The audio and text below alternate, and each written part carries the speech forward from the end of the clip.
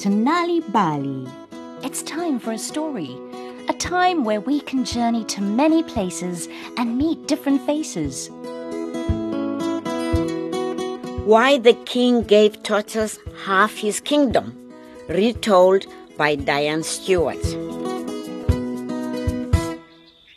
Long, long ago in West Africa, there was a well-known king who had all kinds of animals except an elephant. There were lots of elephants around, but he wanted an elephant all of his own.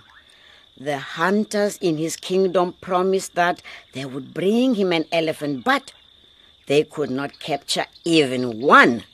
The king was very disappointed. Eventually, he said, "Anyone who can bring me an elephant will have half of my kingdom." Tortoise heard about the king's offer and set off from his home near the village to meet the king. Because Tortoise walked so slowly, it took him a very long time to reach the king. When the king, dressed in his fine clothes, saw the small creature, he said, "Good day, Tortoise. And how can I help you?" I'm here to see you, King, because I am able to bring you an elephant. The king looked down at Tortoise and smiled. Tiny Tortoise, how do you think that you can do that? All the best hunters in my kingdom have not been able to capture even one elephant for me. Tortoise listened to the king speak. Many have tried, but no one has been able to do it. I know, said Tortoise shyly. but that is why I am here to see you. I know that I can do it. Well, you can always try. The king was becoming impatient with the little creature. Wait and see. I'll bring you an elephant in 48 hours. The king didn't think that the tortoise would ever succeed.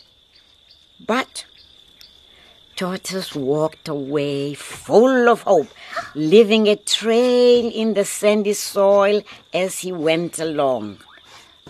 It was a hot day, and he was tired when he arrived back at the road that led to the village. Walking up and down, Tortoise looked for a place where the soil was soft. There, he began to dig a hole. Tortoise dug and dug and dug, making the hole larger and larger and larger. He was so busy digging that he did not even have time to talk to his friends who passed by on their way to the village. "What are you doing, Tortoise?" They asked, Why are you digging such a large hole? but Tortoise did not answer them.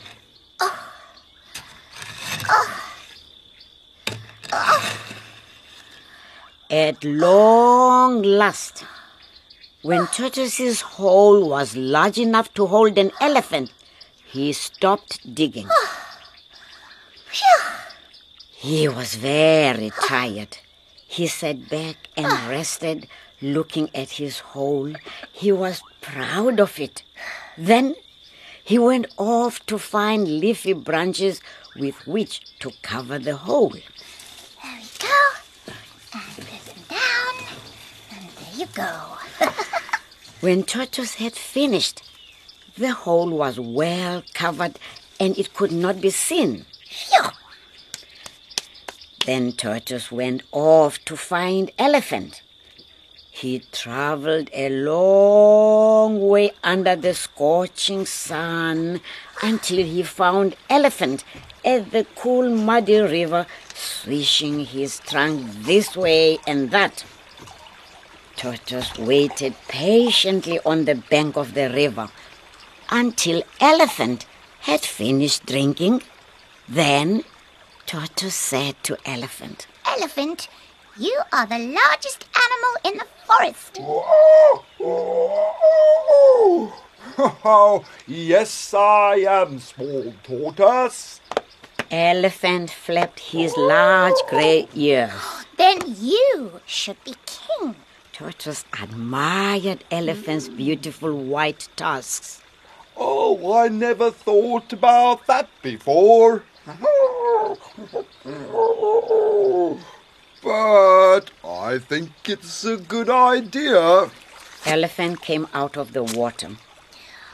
Well, Elephant, the villagers have gathered in the village and they want to make you the king. Oh, really? Elephant was flattered. Oh, yes. They are waiting there to crown you. Come with me. Tortoise gave Elephant a necklace of colorful beads to wear around his neck Look at that. and led him along the road to the village. Oh, great elephant, you are surely great. Oh, mighty elephant, the greatest in the land. That's true. Wonderful elephant, come and be our king. Tortoise sang songs of praise to Elephant.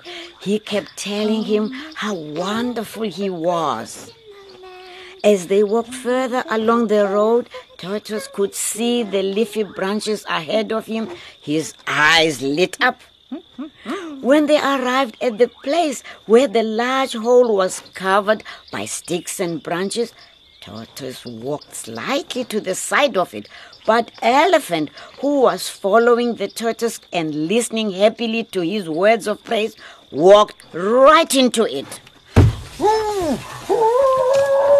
Down he fell, down into the deep hole that Tortoise had dug. I did it! Tortoise was so excited that he had captured Elephant. He rushed off to tell the king, who could not believe it. I will need to come and see for myself. When the king saw Elephant in the deep hole, he praised Tortoise. All my hunters were not able to bring me an elephant. Yet you've done it, Tortoise.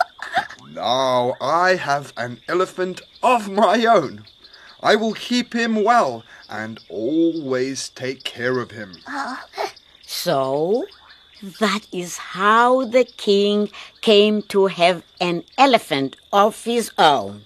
And, true to his word, the king gave Tortoise half of his kingdom, just as he had promised.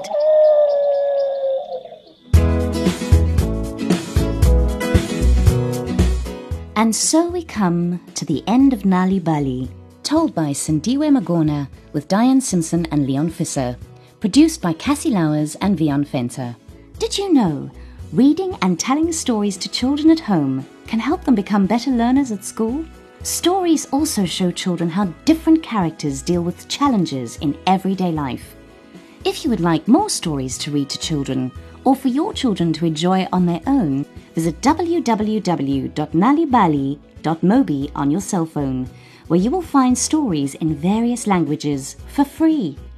You'll also find tips for reading and sharing stories with children to grow their potential.